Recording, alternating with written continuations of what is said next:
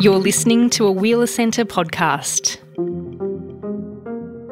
It's just incredibly important, and it seems to me that if there's not some sort of intervention in the way children learn about food and being with other people around a table, we are handing them over to the advertisers, because what else do they do?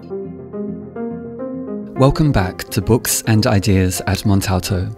In this episode, Jacqueline Krupi speaks with Stephanie Alexander on Alexander's unparalleled 5-decade career as a cook, writer and restaurateur, and the legacy she has built for generations of professionals and amateurs in kitchens around the country. This episode was recorded on Boon Wurrung country. The Wheeler Centre acknowledges their elders past and present. We pay respects to all Aboriginal and Torres Strait Islander people and to the elders of the lands this podcast reaches. Welcome everyone to this incredibly special and intimate lunch and conversation with Stephanie Alexander at this breathtakingly beautiful vineyard. My name is Jacqueline Krupi. I'm a bookseller at Hill of Content Bookshop. I'm a book editor and I'm just a generally bookish person. It's so fitting that this event is taking place here at Montalto as we find the confluence of many aspects of Stephanie's life: restaurant and garden, food and produce, dining and hospitality. So Stephanie's unparalleled career in food has spanned 5 decades. For 21 years, she was the force behind Stephanie's Restaurant, an establishment that set a standard that defined an era. We're going to talk quite a lot about Stephanie's today. She's the author of 18 books. Bravo, 18. So I know it's slightly contentious if it's 18 or 19. I went 18, but we can say 19. It's almost pretty much 19, including The Cook's Companion, which has become the kitchen Bible for Australian cooks such as myself and many of you, I'm sure, selling more than 500,000 copies. In 2001, she did the incredible thing of launching Stephanie Alexander Kitchen Garden program, which now operates in more than 1,000 schools around Australia, teaching our kids about growing, preparing, cooking and sharing delicious, fresh, seasonal food. She's the recipient of the Medal of the Order of Australia, well done on that, an Officer of the Order of Australia. She's launched hundreds of careers, some of which we'll talk about later on, and she's fundamentally changed the way we think about food in this country. Please join me in welcoming Stephanie Alexander.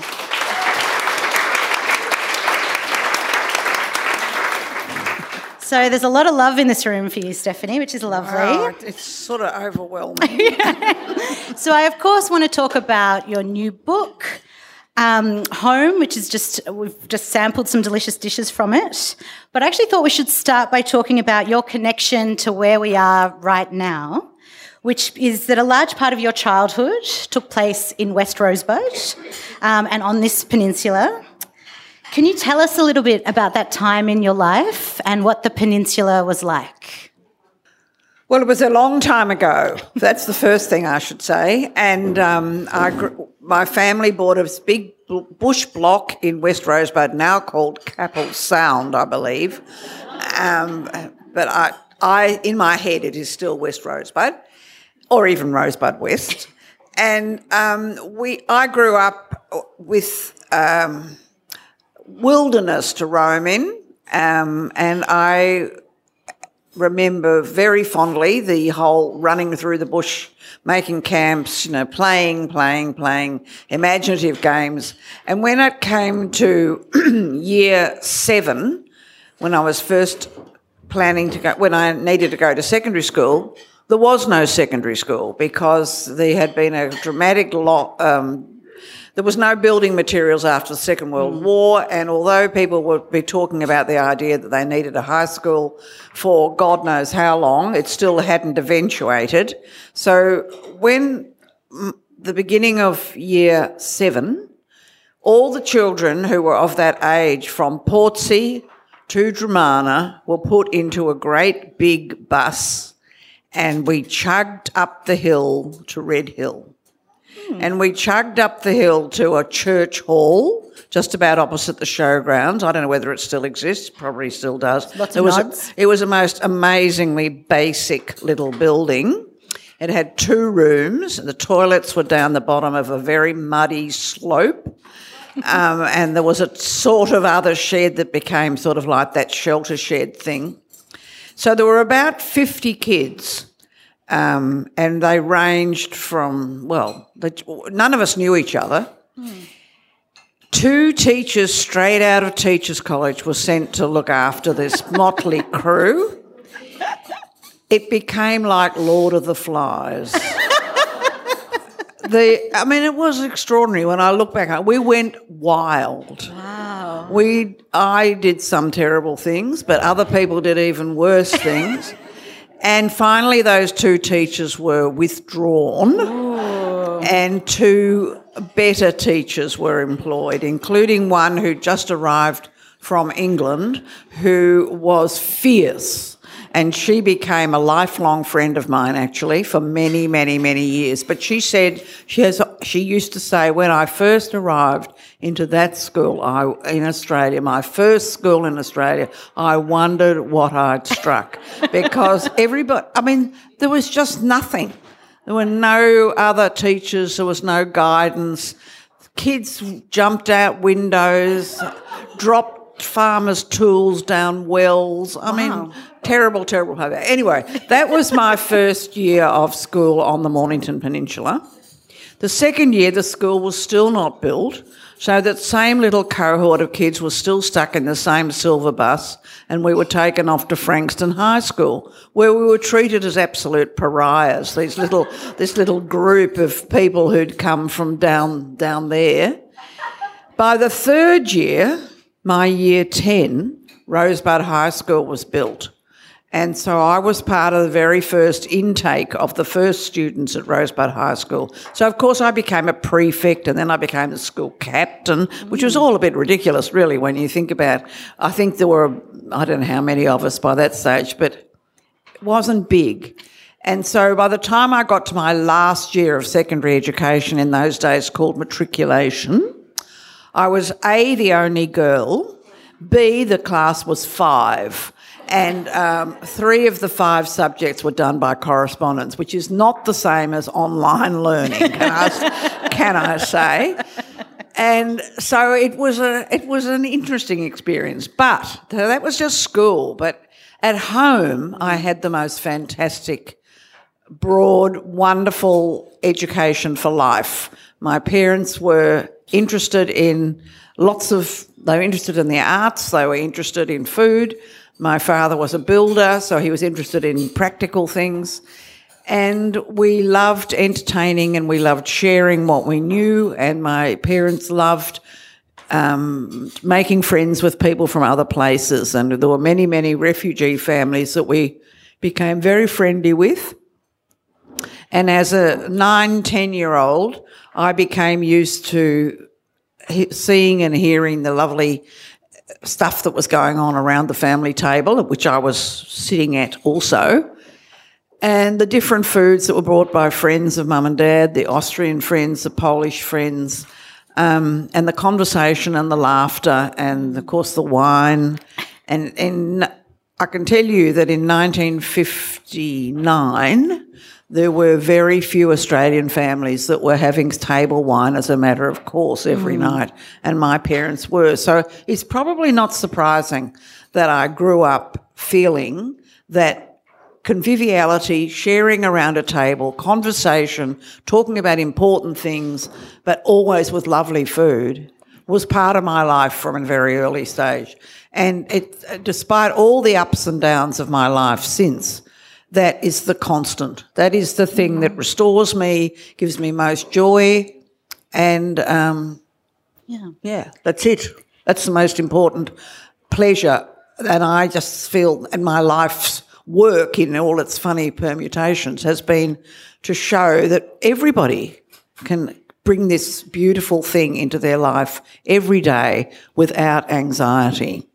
I've heard you say that all the great things in your life have happened around the table, which I like very much. Yeah. Well, a lot of them, some of them. Can we talk a little bit about your mother and her cooking and what her style of cooking was for your family?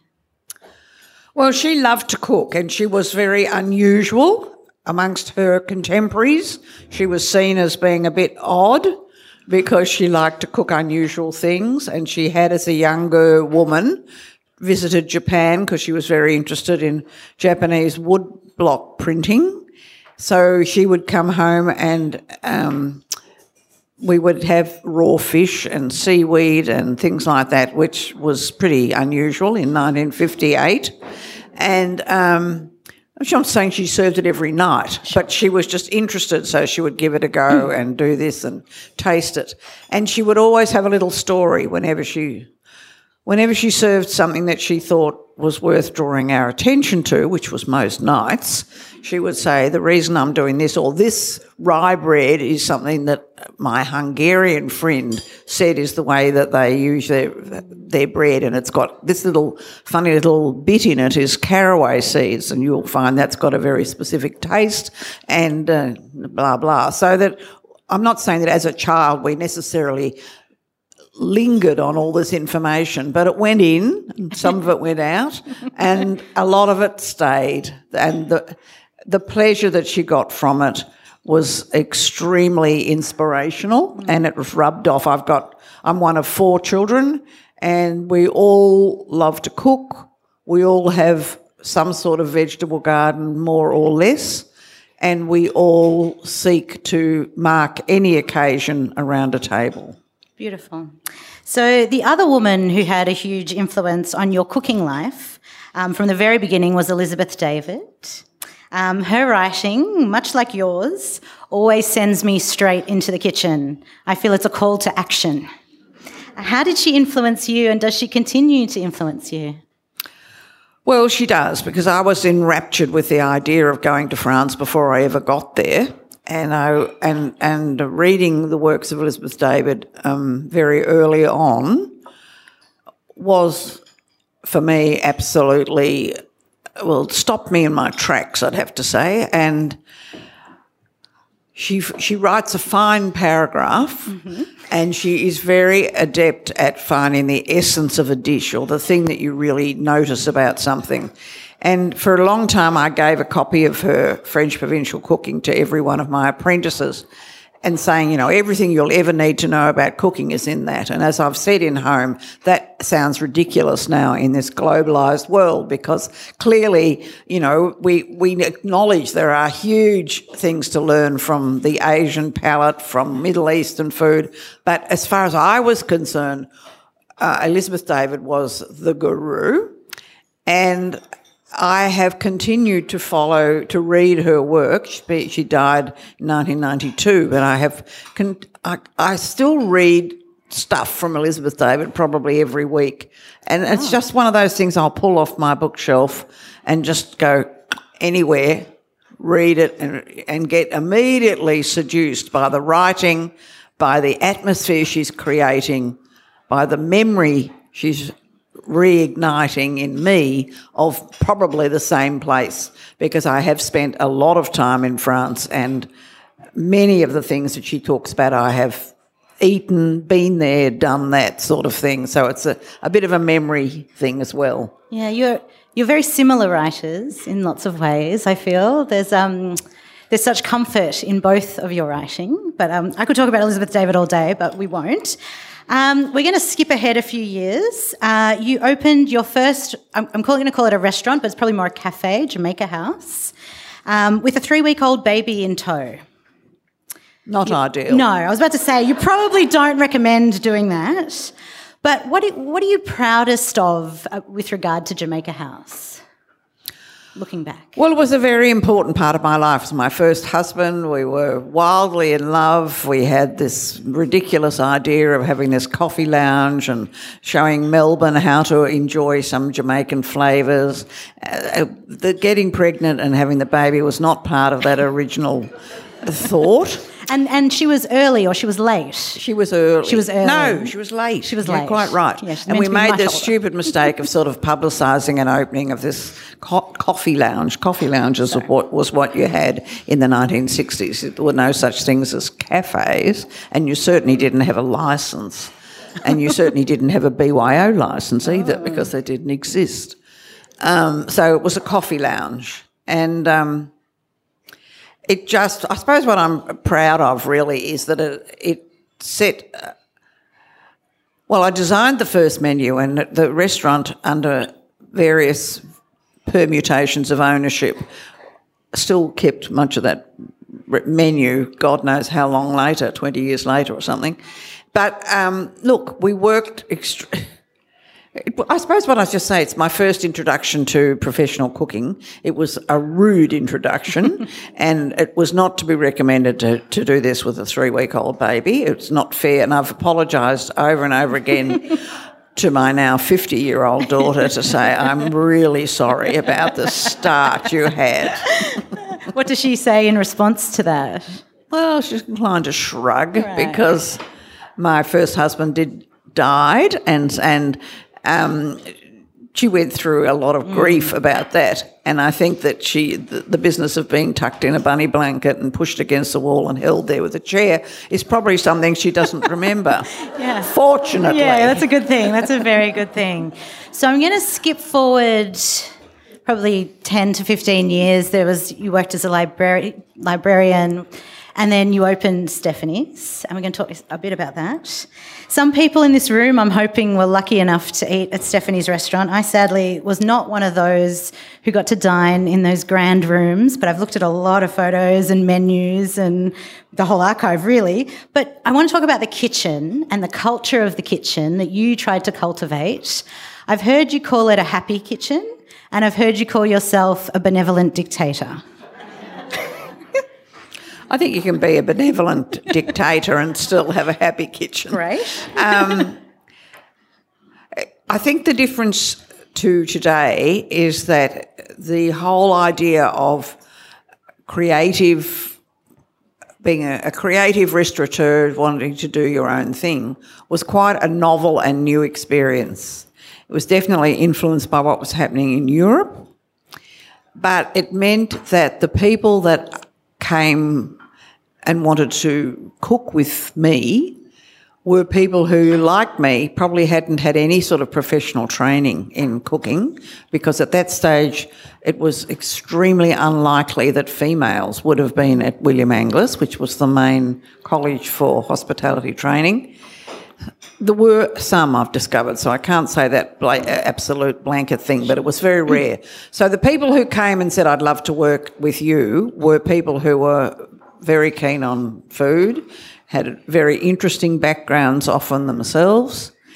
So we did we started anyway at Stephanie's restaurant with enthusiastic amateurs, and they loved good food, and we were all prepared to work hard, and we learnt a lot. Didn't make any money, but we learnt a lot, and we got on well, and we were in love with what we were doing. When we moved to Hawthorn into the big grand house, everything had to get bigger. We had to employ more staff, and I think that was the first time I actually employed people who were qualified chefs, but they still had to be prepared to do it my way.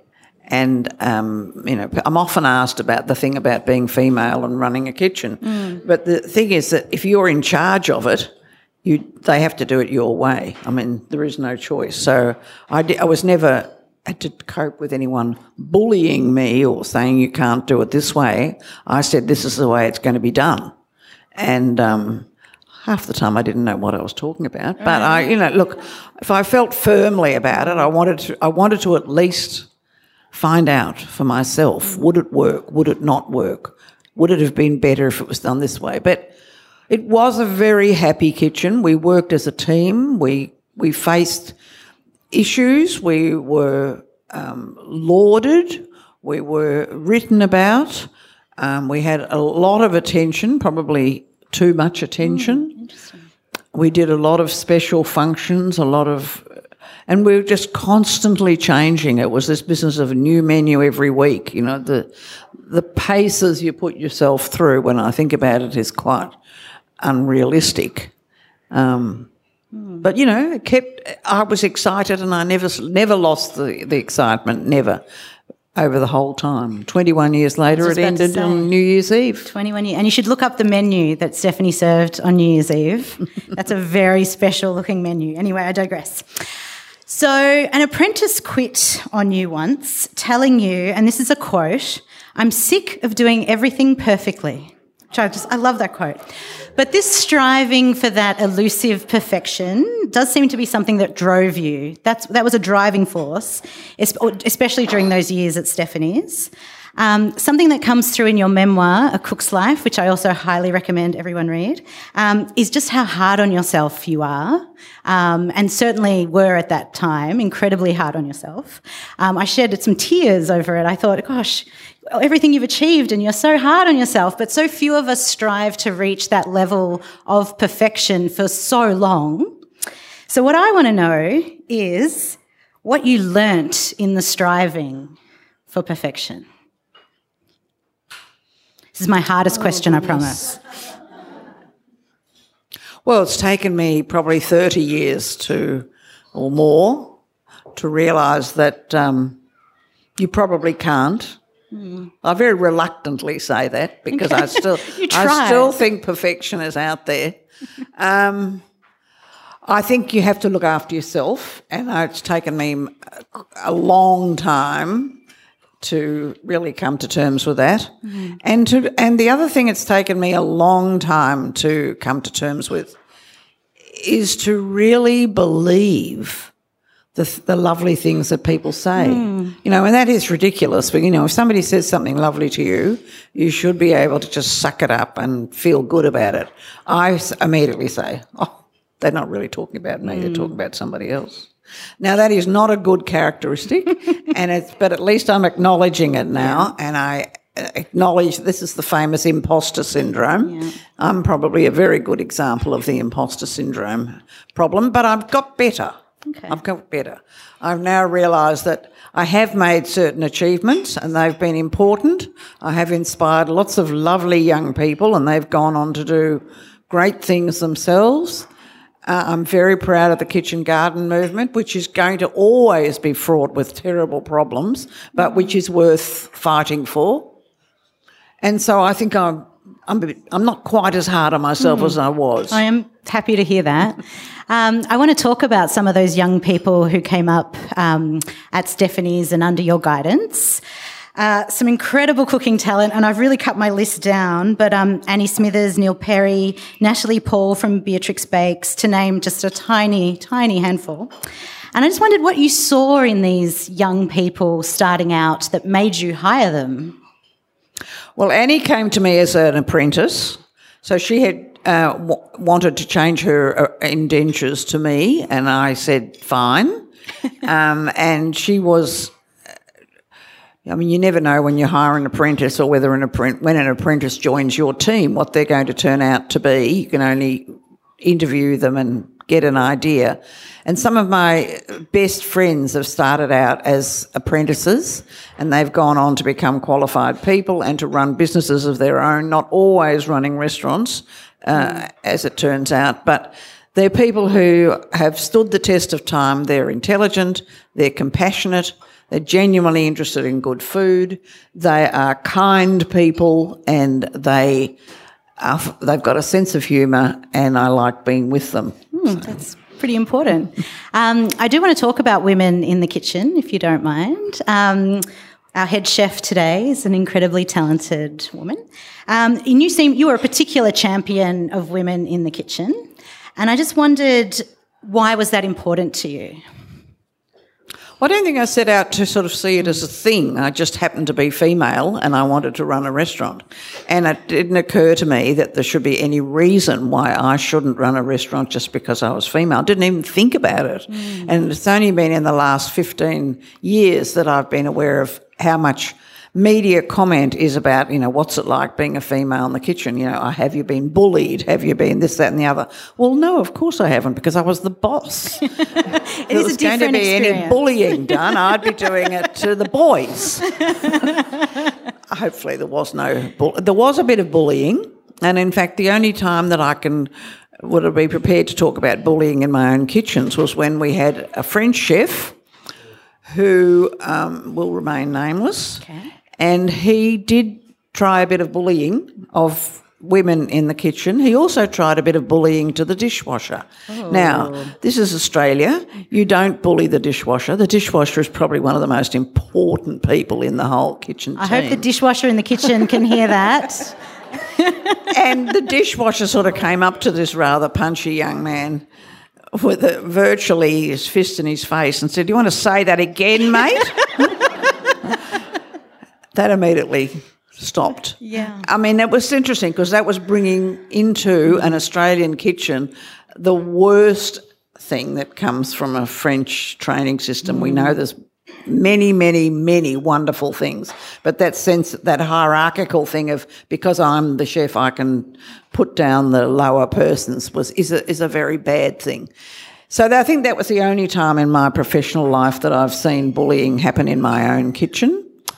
No, mostly my faults would be the other way, that I sort of turned a blind eye to bad behaviour when I should have perhaps been tougher, I think. It's a hard thing. In researching this event, I looked to what chefs say about you from all over the world, and they all talk about your palate. Your palate comes up a lot. Almost every chef mentions your palate. Nigella Lawson, I've got a list, but I won't go on. And your understanding, what they mean by that is your understanding of what goes with what. And it feels strange to ask you about your palate, but I did wonder if you think it's your curiosity about food, which I think began with your mother, very much with your mother, and your joy of eating good food that allowed you to cultivate this palate of yours. Not sure I can answer that. I don't know. I also think travel. I have travelled a lot. I've spent a long time in France, less time in Italy, but, going to lots and lots and lots of small restaurants, talking to chefs, reading. I've done a lot of reading, and I've done a lot of eating. And there's nothing like actually eating things to say, I think that perhaps shouldn't have gone together, what a glorious combination that is, something you encounter for the first time. So I think it's that sort of experience. Yeah. I think, yeah. You're a very adventurous eater, and I wondered if there was anything you would not eat. I don't think I'd eat dog. Okay, yeah. That's okay. Well, yeah, no, that's probably fair. We all love our dogs, and well, it could be offered to you in China. yeah. Look, I am an adventurous eater. I think I would try almost anything. Yeah. Yeah, that's something to admire. So your respect and admiration for producers, the farmers, the crabbers, the apiarists, the fishermen, is really clear in all of your books and writing. It comes through so strongly, and that idea of good, honest food starting with good produce. I think that's something you live by. So your role in developing the produce we now take for granted, I don't think it can be overstated. I think we eat a lot of foods, and a lot of foods are available to us because you supported the producers to grow or raise those foods. And I wondered if you could tell us a bit about how the produce has changed over your years cooking, be it a kitchen or at home. Well, it's just, changed out of all recognition from what was available to most of us in the late 1950s. Some of us will remember that. Your local fruit and vegetable shop was uninspiring, to say the least. They were lovely people, I'm sure, and the potatoes and turnips and whatevers were excellent, but there wasn't a lot of fanciful stuff, nor was there any.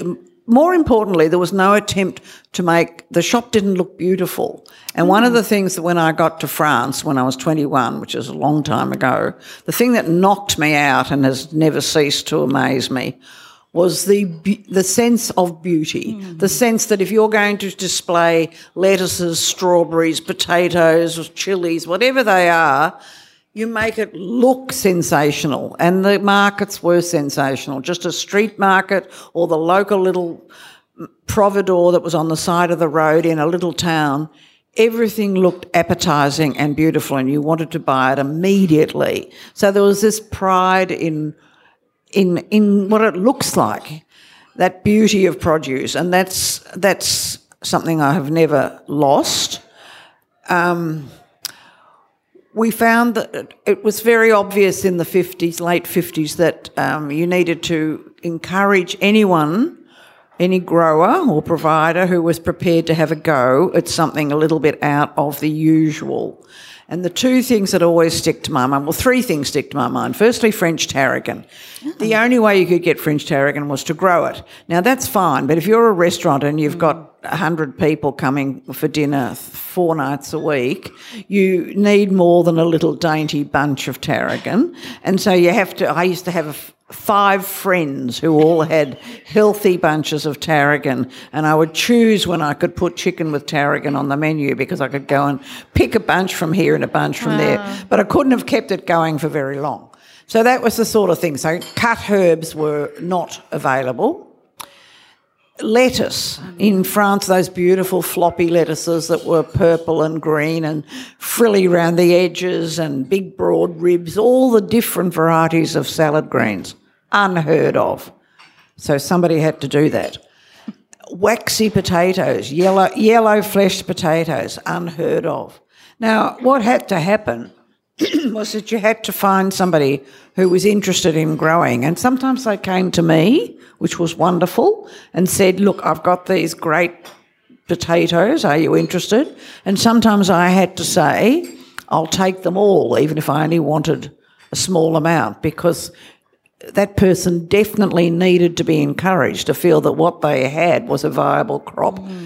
And there were other people in the country, not just me, doing this, and gradually it became obvious that some of these really marvellous small producers were making an impact. And, of course, the next thing that happens was that the big growers see the niche being filled by the small specialist thing and decide to do it themselves, which is sometimes good and sometimes not. But it does mean over the next 30 years that we now have a situation in this country where anyone, anywhere, you don't have to be rich, you don't have to shop in a very esoteric market, is able to choose from a very, very broad range of lovely fresh produce. It may not look as wonderful as it did in France, but it's pretty good and it's usually pretty fresh. Yeah.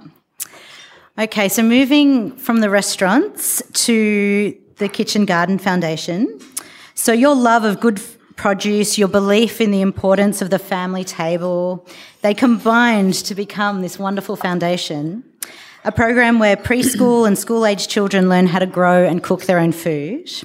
Such essential life skills. I wonder what some of the things that you really love about the program are.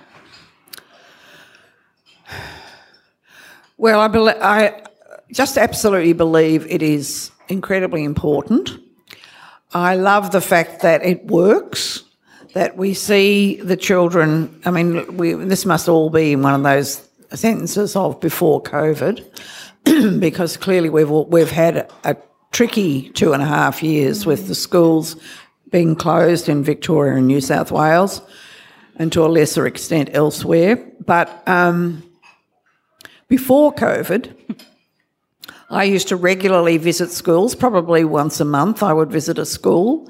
And even though the schools were very different, some were big, some were small, some were remote, some were very rural, some were in places like the Kimberley or Kalgoorlie, the thing that was common to all was the enthusiasm of the students. They absolutely loved being given the experience of getting their hands into the dirt, of actually learning about growing, of actually finding out that a seed goes into the ground and 12 weeks later you can pick a broad bean. It also showed them that not everything is available all of the time. That was a pretty important bit. And then they came into some sort of kitchen. In some schools, it was quite elaborate. In other schools, it was just an electric fry pan plugged in the wall and a table. So this is the whole gamut from big, The enthusiasm of the students, their response to these experiences is universally enthusiasm. And those kids are all being introduced to new flavours, new cultural influences, They're learning about being with other people around a table. One of the saddest things for me is the high percentage of children in our schools who never, and I mean never, sit at a table with anybody, so that when they have their weekly session where they sit around the table with the food they've made on platters in the middle of the table, just as we've had our beautiful lunch today, that's how we try to serve it. We never dole up a dollop of this or that on a plate. The food is always put on plates, so the children themselves have to learn how to pass to somebody and how to take a modest amount so that there's enough for everybody. So there's a whole sense of teaching them about being with others, about quality. Oh, I could go on forever, but I won't. But it is an incredibly important program. It is in 1,500 schools and early learning centres all around Australia. Anyone who has contact with a primary school that does not have the program needs to ask themselves, why? Why is it not a member of the Kitchen Garden Foundation? Often the membership starts from a group of concerned parents who go and have a look at a school that's operating and say, hey, this is amazing. Or sometimes a principal goes to visit another school and sees what's going on. I know that Matt's kids go to West Garth, and that he himself has been a great ambassador for the program, that he's a volunteer on a regular basis and is fully cognizant of what it's achieved for his own kids. It's just incredibly important, and it seems to me that if there's not some sort of intervention in the way children learn about food and being with other people around a table, we are automatically saying we're handing them over to the advertisers. Because what else do they do? If they don't know what to do with a chopped up potato and an eggplant and a bit of parsley and an onion, they're just going to have to get something from the freezer or from a jar or a bottle, and they don't know where it comes from, nor do they particularly care. So it is a very important program, and I spend a lot of time with my team, which is lobbying, because it obviously needs financial support. We currently have really good support from Coles, which was interesting because they have been very prepared to sponsor fresh food promotions and give us, 10 cents from every bag of salad greens, that sort of thing. And that's been really very important to us. Certainly the 10 cents for the bag is very important, but also the reach that they have through the whole country. Of course. Yeah, I think you don't fully appreciate and value food until you've had to grow it yourself or raise it. Nothing is treated with more tenderness than my asparagus patch, I can tell you that. And you must be seeing, generations of kids discover that sort of before your very eyes. It was such a good idea. How did you have the idea? Oh, it just seems like, common sense to me. I just was aware that the public chat about obesity, tut, terrible, terrible. People eat so badly, don't they know what to eat? Well, of course they know what to eat. They just don't want to eat it. And it just seemed to me that it was just so obvious that you needed to do something about the younger generation. Anyway, that's it. Okay, that brings us to your new book, Home. And I'd love to start by talking about the beautiful essays. If you don't already have this book, not only is there a plethora of delicious recipes, but each section is broken with a lovely, long, reflective essay about a whole range of topics, memories, stories, it's all in there. And your editor really encouraged you to reminisce, and we're certainly the beneficiaries of that. But I just wondered if you could tell us a little bit about how you approached the essays when you were writing this book. Well, I do rather like to reflect and look backwards, and I'm sure that's to do with being old. You feel that everything that you've experienced and to now is only just starting to make those more connections, and I can see where things come from and who's influenced me in what way. So I do like to look backwards, and I do like to see the progress that's been made on various aspects, and I do like to examine my own life, I suppose, because I have to acknowledge that I have influenced a lot of young people in many ways, either in hospitality or younger people now in kitchen gardens. And that's a responsibility, but it's also an incredible joy and a pleasure. And, of course, I love writing. I love words, and I don't think I would... No, I don't have any desire to write a novel, really, but I know I couldn't anyway. But I do love to reflect on things that have been important to me. You mention in this book one of my favourite food writers, Patience Gray, and her book Honey from a Weed, which I also, if you have not read that book, you have so much joy ahead of you. And she just put so much personality into her writing, and much like you, was just incredibly ahead of her time. I'd love to hear more about your approach to food writing and the kind of food writing that you love to read. Well, I think that the sort of food writing that I like to do is no longer seen as being appropriate in the age where everybody has an attention span of about 1 minute or less, probably. I like to be a bit discursive. I like to let other influences slip into what I'm writing, and I like to, in fact, surprise my readers with the references that I make. There doesn't seem to be much scope. I mean, I haven't exhaustively explored the world of food writing, but I don't think that's what people are looking for now. In the Instagram age, it's, the captions, and I do that too because I feel I have to. For me, I look for food writing. I look for food writers who tell me stories. I want to know why as much as how. If I want to make something that I've never made before, I want to know a little bit about it.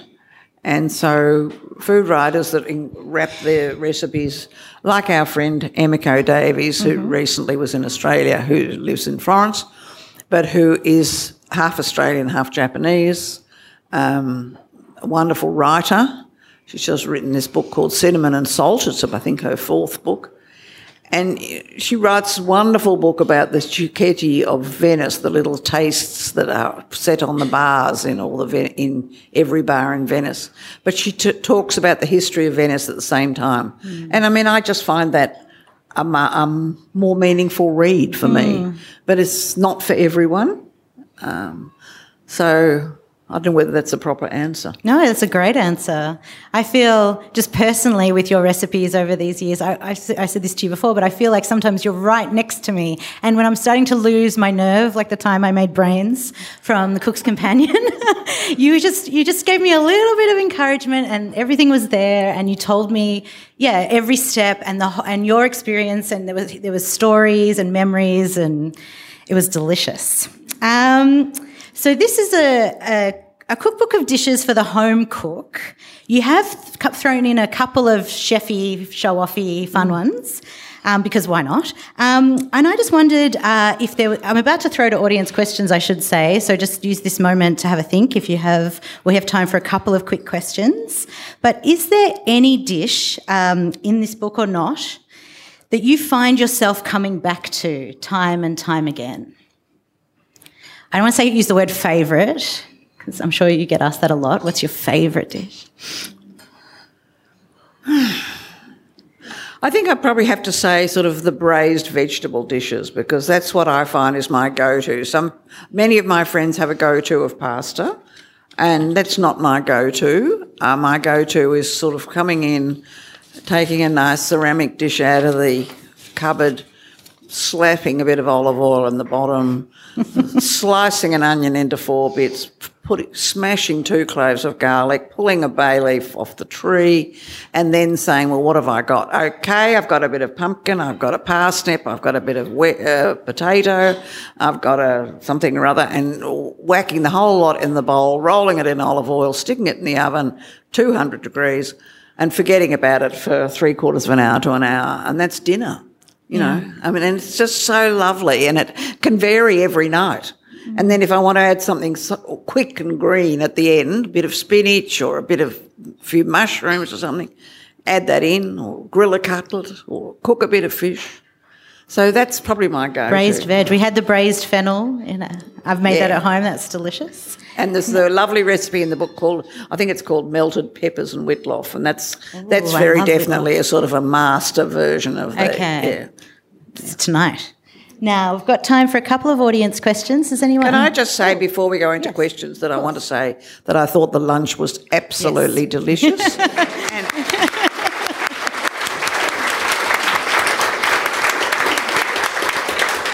And I'm very grateful for Montalto for putting on this lovely event. Absolutely. Okay. Hansa? I've got lots more. I was wondering if you ever visited Mercamora and George Mora's restaurants and whether they were part of your growing up. She wonders if you ever visited Merca and George's Tolano restaurants. I did. Oh, well, Tolano, but Merca was no longer involved. That was definitely George on his own. And I definitely went there many times. That was a yummy place to eat. You talk, interestingly, about food critics. You mentioned food critics in the book. It actually might be your memoir. And about how they must be drawn, because they're eating out so often, that they must just always be attracted to something just because it's different, rather than being nourishing and surprising and joyful. Anyway, I love that bit. I think the search for the new is very hard for media, for writers. You know, they're constantly, journalists in general, you're constantly looking for the new, something that hasn't been said before. And it does tend to obliterate the pretty good, but it's been there for a while. Yeah, there's a reason it's been there for a while. One last question. I don't know how we're going for time. I'm of a generation where cooking was taught at school as a compulsory subject, and that's been largely phased out. So it does still exist, but it's optional. And it seems to me what's happened in your case, Stephanie, is that the private sector has come to fill that void, but at the primary school level. But there are still gaps because there are many schools that don't follow the kitchen garden foundation. Just wondering, do you see a role for government adopting some sort of larger role in ensuring that there's access for more students? I personally, I feel there's a great gap since cooking has been dropped from schools as a compulsory part of the curriculum.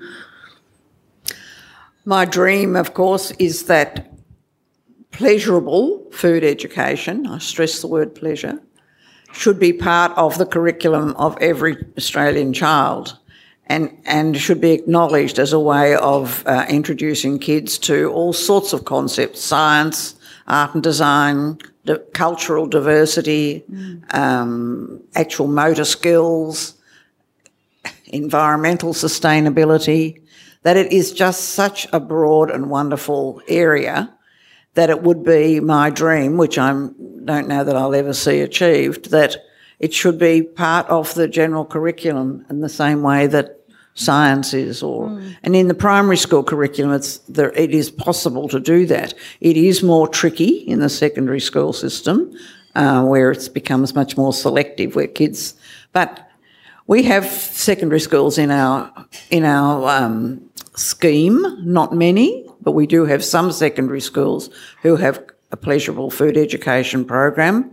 And, of course, the potential for vocational employment is huge in that industry. One more question. We've got time for one more question. Hi, thank you very much, Stephanie. Very enlightening. You're fabulous. That's why we're all here. I just wonder, obviously, it would have been a very challenging journey for you. Here you were becoming a librarian and then travelling as a woman as well, and then going on to, no, look, cooking is, food is my love. This is where I want to go. What did you draw upon to motivate yourself to keep going? Because suddenly you had a baby, your husband, all the things that were happening. How did you motivate yourself to keep going? Not quite sure. I think I've been very bullish and very determined, and I'm actually haven't been very good at, throughout my life in assessing what the implications of these decisions. If I want to do something, I'm inclined to say, well, I'm going to do it.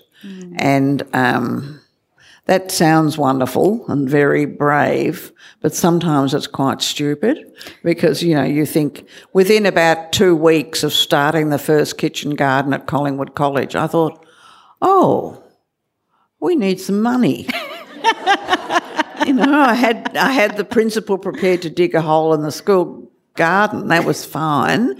And we had teachers who were prepared to help do this. And then I thought, well, goodness. That's almost, I'm making fun of myself, but in a way it was almost like that. So the determination comes first. And then I say, okay, so how am I going to make it work? And I'm very determined, and I usually have been very successful in pulling in other people. And I think that's been a bit of it's not a secret. That's been something I've been good at, finding others that want to be collaborators. And they give me strength and they give me someone to talk to about it. And together we solve the problems. I actually think your determination is the perfect note to end on, because I don't think you would have achieved half as much as you have without it. So I've just got some housekeeping wrap-ups. So all of Stephanie Alexander's books that are in print, because some of them unfortunately are no longer, but if you want to source those, I recommend Tim at Books for Cooks. But Antipodes Bookshop is here selling Stephanie's books. I'd like to thank everyone at the Wheeler Centre for making this event possible. I'd also like to thank everyone at Montalto, to every single person who grew the produce for us, raised the animals, prepared the food, cooked, served, cleaned up after us. Thank you. This lunch has been delightful, as Stephanie said earlier.